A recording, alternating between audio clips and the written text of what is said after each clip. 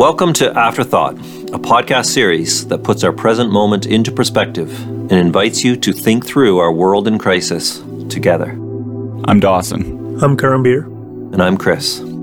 You're listening to Afterthought Podcast.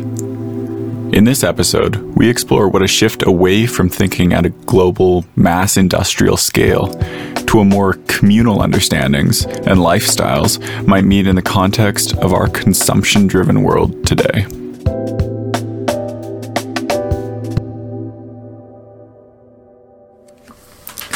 Welcome to this next episode of Afterthought.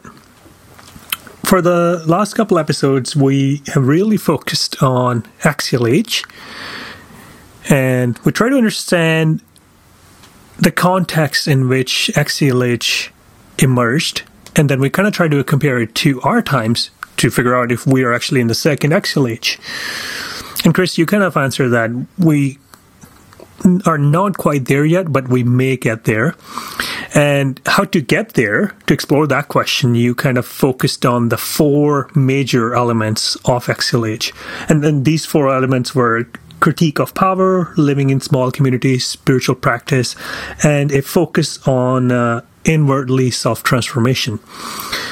So as to these being the major elements that axial age visionaries practice as well as taught to the others. Now, I can kind of see how critique of power would contribute to our day and age, our crisis, namely the global climate change that we are facing today, how it contribute to tackling that issue. But I personally fail to see how living in small community, doing spiritual practices or focusing on inward self-transformation, how that is going to help us stop the global climate change. Yeah, well, it's hard to see, and maybe it won't. On the other hand, a key issue in all of, what is the cause? What is the great acceleration?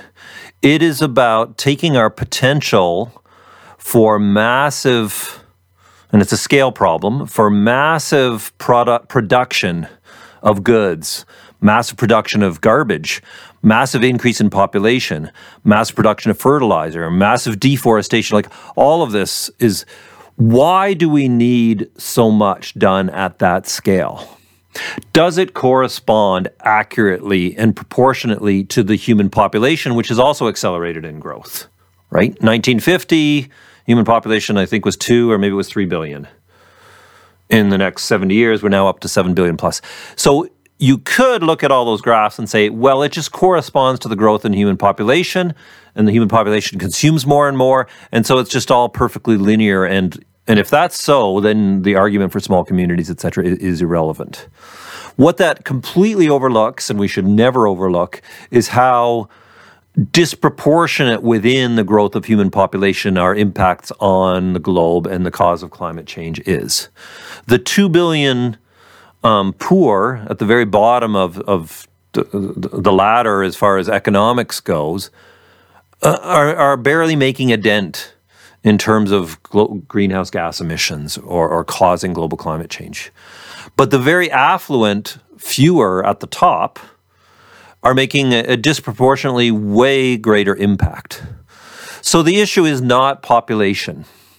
The issue is consumption patterns relative to lifestyles.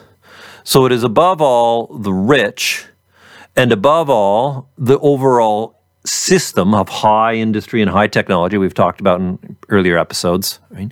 It is above all the supporting of that system that is responsible for those impacts.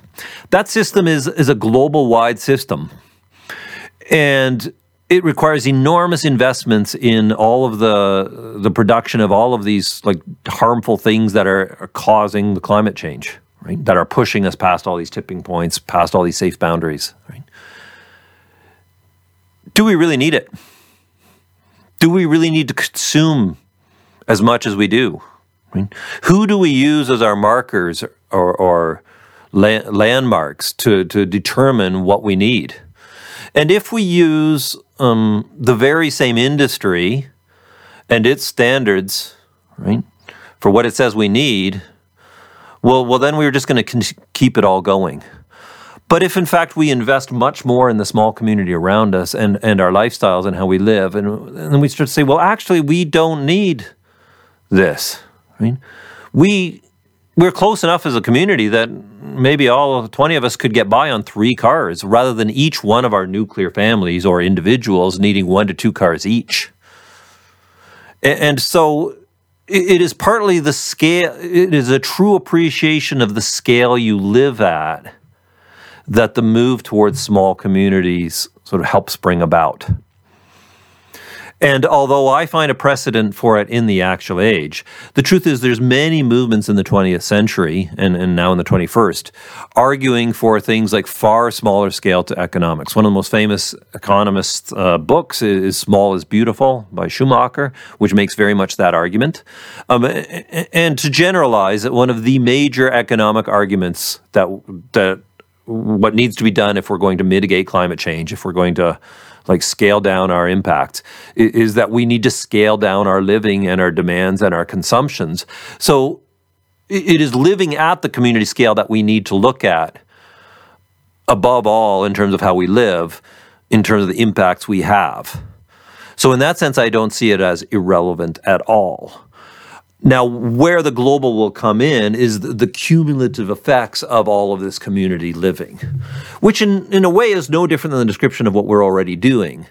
The difference is that we don't look to our community as a guide for how to live and how to consume. We tend to look to what mass media, global technologies, Hollywood, big corporations, advertising, all of that stuff. Suddenly everything's big, big, big, big. But I don't believe that McDonald's or Exxon or Google or Amazon really has my small community's interests at heart. They might say they do, but I do know there's a key element, which is their own profits at a global corporation scale that is driving a lot of what they do. And I also know that, my community and my nuclear family and myself as an individual might benefit in some ways, perhaps a lot of ways, from a lot of what they provide. But what is now blocked out of consideration is, well, what if I had the community as the gauge for what I needed and what I was going to live by, rather than Google or Amazon or McDonald's or Exxon? And if the community had a say, I think that, well, I'm convinced, there's no doubt that what they would say I need to live by, what I need for happiness, what I need to consume, would be a very different answer, because the community assesses and evaluates and weighs these things very differently. Now, would it be enough to save the world? I don't know. Now it becomes very speculative. But my argument would be we need to bring that into consideration to inform the answer well. That sounds very in contrast to how the conversation normally go, which focuses quite a lot on technological innovations. Now, I don't mean to say that technological innovations don't matter, but at the same time, I feel like conversation is often skewed toward just technological innovation is going to save the day.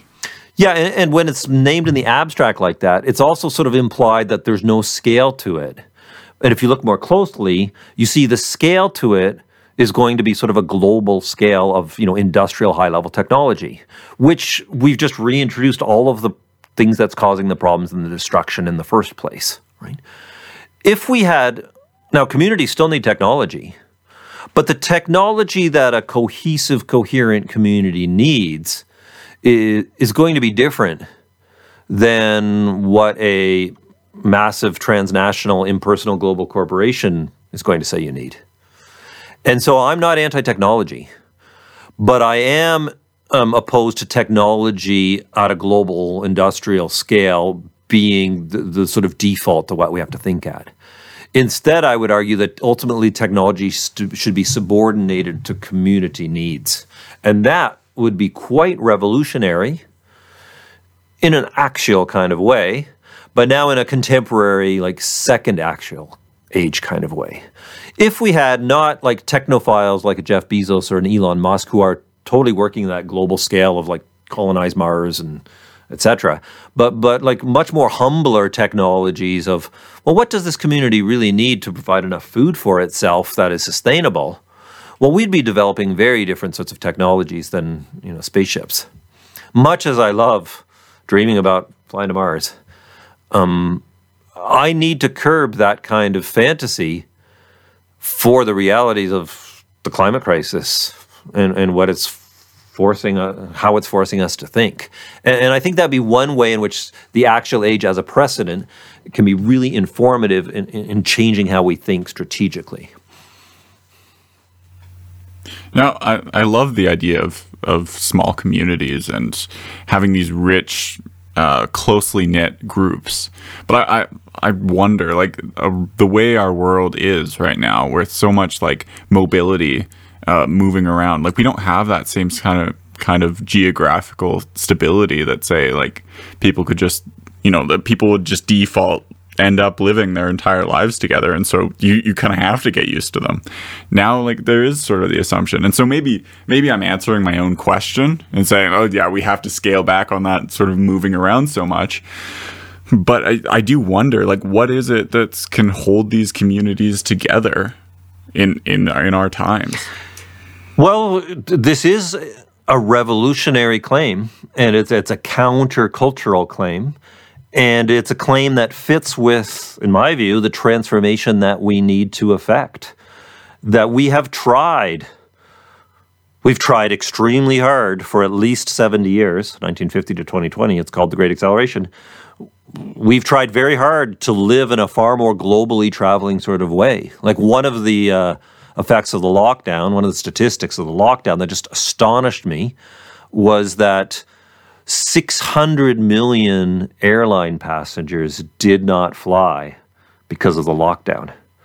And this is now a somewhat older statistic. Here we are almost in August. This is somewhat of an older statistic from some months ago, which means in the span of a few months of the year, 600 million people would fly in an airplane. Now, as someone who was a world traveler once and loved being a backpacker and traveling to all these different countries, and like, I now look back on that and I think, there is actually something wrong with doing that. That was a luxurious, like a sort of ignorant luxury that we affluent ones, and it's not the 2 billion at the bottom who are flying in. It's business class people and tourists and vacationers, and it's the affluent who are flying that much. We really seriously have to ask if that is a luxury that we can afford. And certainly with coronavirus and moving to so much online instead, really raises an interesting question as to, well, just how much airline travel should we be doing? And there is no doubt in my mind the answer is way less, way, way less. And now, when I'm not talking from my own desire, I love flying to other countries. I love going somewhere on vacation in Mexico or Europe. But I'm speaking from privilege and affluence here. What are the costs? What are the consequences? And in a very actual move, this is not about my ego's desires. This is about what is universally good for humanity, and not just humanity, in fact. We said this last episode, and it's true that we have to think for all of humanity, according to the actual age. But in fact, they will go beyond that. We need to think for all of God's creation, to use a Christian locution, to be more Greek, to think about the cosmos and the divine logos of the order of the cosmos. To be Buddhist about it is to have compassion for all living beings, which means all humans, but it also means all living beings. It means all of the created natural order. And much of the actual age has a deep ecological potential in it, because when you live in a small community, what you also become far more contemplatively aware of is your place, and how you depend on that place, and how you consume that place, and how your garbage and the consequences of your actions impact that place. And you're forced to pay attention to it in a way that thinking at a global scale, being distracted by our technology at a global scale, having the option to just fly, if you can just fly away from all of your problems, I mean, there's a real pun there in that phrase. You can escape them. I mean, there's something wrong in that. And the reality of our climate crisis and the injustices that are causing so much social crisis and economic crisis today, it should be bringing home to us that there is a cost and consequence to all of these actions, and that the exhortation to live at a small scale of your community and to pay far more attention to it is, yes, not as exciting as being able to globetrot. But it seems to me, no doubt, one of the moves we need to make. And what the whole attention to the actual age brings out is this is not like a revolutionary discovery in the present. This is a revolutionary discovery of 2,500 years ago, which continues to be relevant, or is perhaps of increased relevance today. Well, it's interesting. You note, like, we can look at this at different scales, and we talk about sort of like it's like a global scale, but the modern assumption is very much, it seems to me, that it's a global scale filled with individual egos that are going around fulfilling their desires, and as opposed to these communities, which you bring up a really interesting point, whereas if we're operating at the level of community, and the practices that we mentioned in previous episodes seem to play a big role in this, we tend to be shown our own egos a lot more, and we're shown our effects, and we can sort of distance ourselves from them. This is really interesting to me because it goes totally counterintuitive to our entire economic model, which says have all these desires and pursue them as individual egos, and that's just what you do. Yeah. Yes, I think it's very built in, and therefore one of the casualties of the modern worldview, whether Western or now like globalized, one of the casualties, which we've already named a few times, is the natural world. It just wasn't seen or recognized for what it is in its limitations. It was just seen as an unlimited resource to be exploited. The other major casualty is communities. In favor of what? A kind of abstract universality and a sort of concrete individualism, because we are all individuals. Now, interestingly, that's one of the outcomes of the axial age. The axial visionaries criticize civilization and criticize society and its power in the name of a spiritual universal and a spiritual individual. And in a way, you could argue that both that universality of spirit and the universality of the individual are sort of freed from the power of civilization by the actual age. But they don't do this in order to let our individual ego's desires run rampant. In fact, that is their primary enemy. What the spiritual practices are meant to do, and your example of how communities can kind of hold us accountable in a way that gives us distance on ourselves, that's a healthy kind of distance. I think a lot of the technologies of our modern world gives us unhealthy distance in the sense that we kind of can escape who we are and let our egos continue to run rampant over whatever territory they're running rampant over, whether actual territory of the natural world that we consume or virtual territory of entertainment that we consume. So on the one hand, you can see, the modern worldview is a child of the actual age. The universal and the individual are key, except that at the very same time, there's sort of a betrayal and a misunderstanding of what the actual age meant by this. The actual age pulls the individual out of community, out of its identification with civilization and its power games, not in order to free it to just be all powerful, but in order to show that, in fact, civilization and its power is nothing other than the individual human ego scaled up. And what we need to do is become aware of our individual human egos and start to work against them now for a universal, which is not an abstract one, but is sort of a concrete spiritual living of, and ultimately the community they aimed for was not the small community that they lived in as individuals, but was the notion of a universal human community of everyone saved, or compassion for everyone, or love for everyone, or brotherhood or sisterhood for everyone.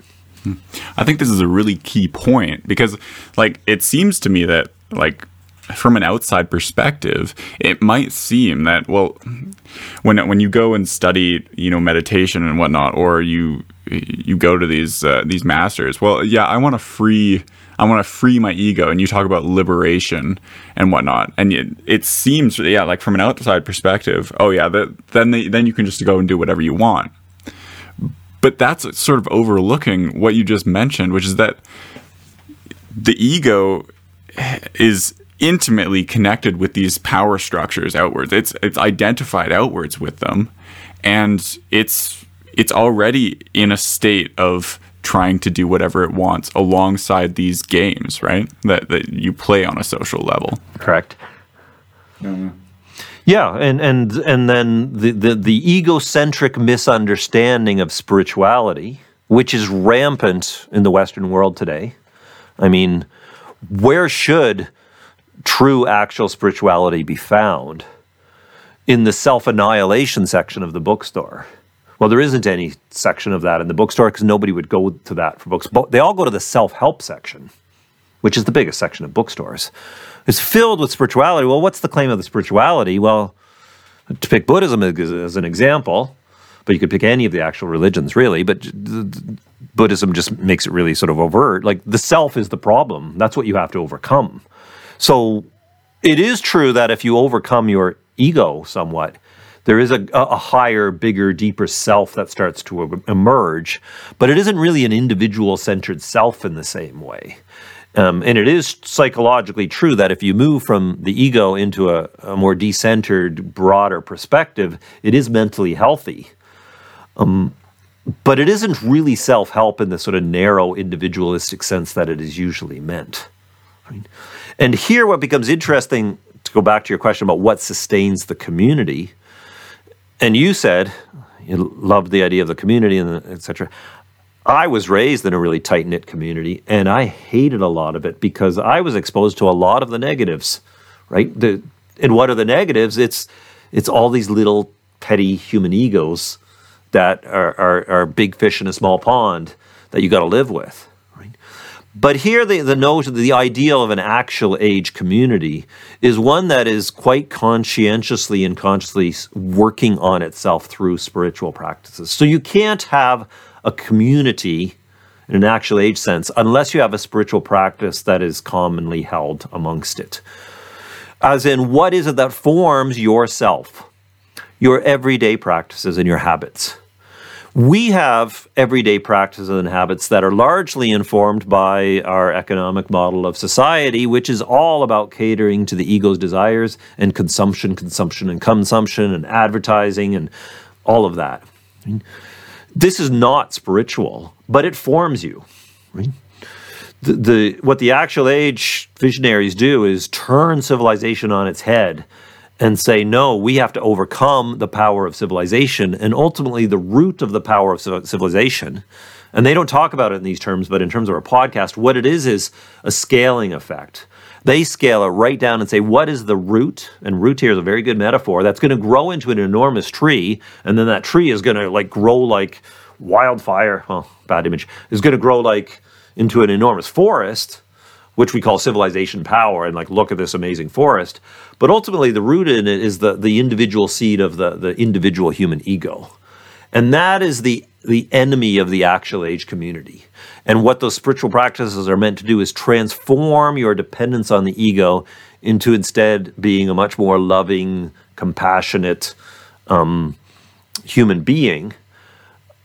And then the ripple effects out from that would be a universality that is now based not on your individual ego, but that is based on sort of a recognition of what is the collective spirit of all of us need and want.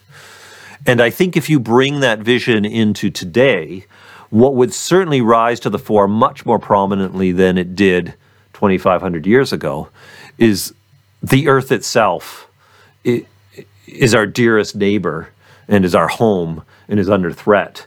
And we in our small communities have to live, yes, oriented towards deconstructing our ego and overcoming it, and above all, its consumption and its appetites, ultimately for what? For the sake of the community, but beyond the community, for the sake of the region we live in, and ultimately beyond that, for the sake of the whole global planet, which is this enormous diversity of regional ecologies and ecosystems, each of which is unique and different from the others, although at an abstract enough level, you can see how, the Earth is this collection of ecosystems.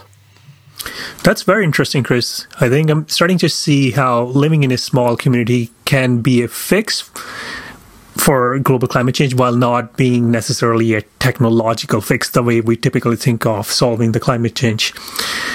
In a way, because like it's a interpersonal as well as sociological fix to our problem of self-gratification and the ego thing that you guys kind of talked about. And so rather than fixing the issue at a personal level as well as then at a sociological level by living in a small community, instead of like always going outward and trying to think of even a bigger solution than the problem, right? Mm-hmm. Which is so interesting because that's kind of like the history of the world over the last couple hundred years, that like each time we face a problem, as the world has become more globalized, our solution end up having to become even bigger in scope and size, which end up creating some other problems, just side effects, which then are equally big in a way, and then each time we just keep trying to scale up and up and up, whereas in this case, what you're talking about is actually kind of scaling back and going back to an extent to the original, how as a society we kind of have evolved, perhaps, so to say. Yeah, I mean, as we've seen in previous episodes, the scaling up, I mean, it makes sense if the world is unlimited. It doesn't make sense if the world is limited. The world is not unlimited. It's very finite, and we're exceeding all these boundaries. So the scaling up has got to stop at some points. And, when it comes to realizing the community piece in this around our lifestyles, like the idea of, well, what's the right technology to improve this community? At a lot of levels, it just feels like the wrong question. It's like you don't fix a community with technology. There might be something they need that's technological and you can improve that technology, but that's different than saying the community itself needs some technology to improve it. Like, that's odd. But it does run very counter to the whole modern push to bigger. And there's still a lot of appeal to that for a lot of people. And that, I would say, is we've identified a key piece of civilizational power at work here. And what is it so appealing to? Our egos that love big things, size does matter, and like bigger and better and all that kind of stuff. Well, that's an immature ego. And I think the most important piece, because we got to bring this episode to an end, the most important piece to end the episode on around that would be around consumption. The problem with climate change is not, and with scarce resources, is not population. It is consumption. It is the affluent consumption of a certain demographic of the population that is causing the problem, which includes us, who are talking. So the really key, really tough issue, which is not a technological one, will be how can we cut back our consumptive lifestyles? Well, our ego is totally wrapped up in them, thoroughly. And the sort of self-denial required to say, I am willingly going to cut back from my too affluent, too consumptive lifestyle for the sake of the planet. Well, it's one thing to say that in theory. It's one thing to have that as an idea. I think many of us know that idea is true. But it's really clear, it's really hard to put that into practice. And I think the whole actual age, the critique of civilizational power, the move to the margins and living in small community, the turn to spiritual practices, and what are the spiritual practices about, is raising into conscious awareness through contemplation or meditation our consumptive urges of ultimately an ego that is too selfish, too immature, too infantile, too undisciplined, and instead, in the name of love of the other, for the sake of the other, whether the other is our immediate neighbor, whether the other is someone from another country or another ethnicity or another race or another gender or another sexual orientation, or if the other is the species that are going extinct, or if the other is just the planet itself, Gaia, if you like, a sort of a self-organizing whole. Whichever other you pick, the notion that we need to deny ourselves for the sake of that other is certainly at the crux of whatever solutions we will come up with for our crises of today.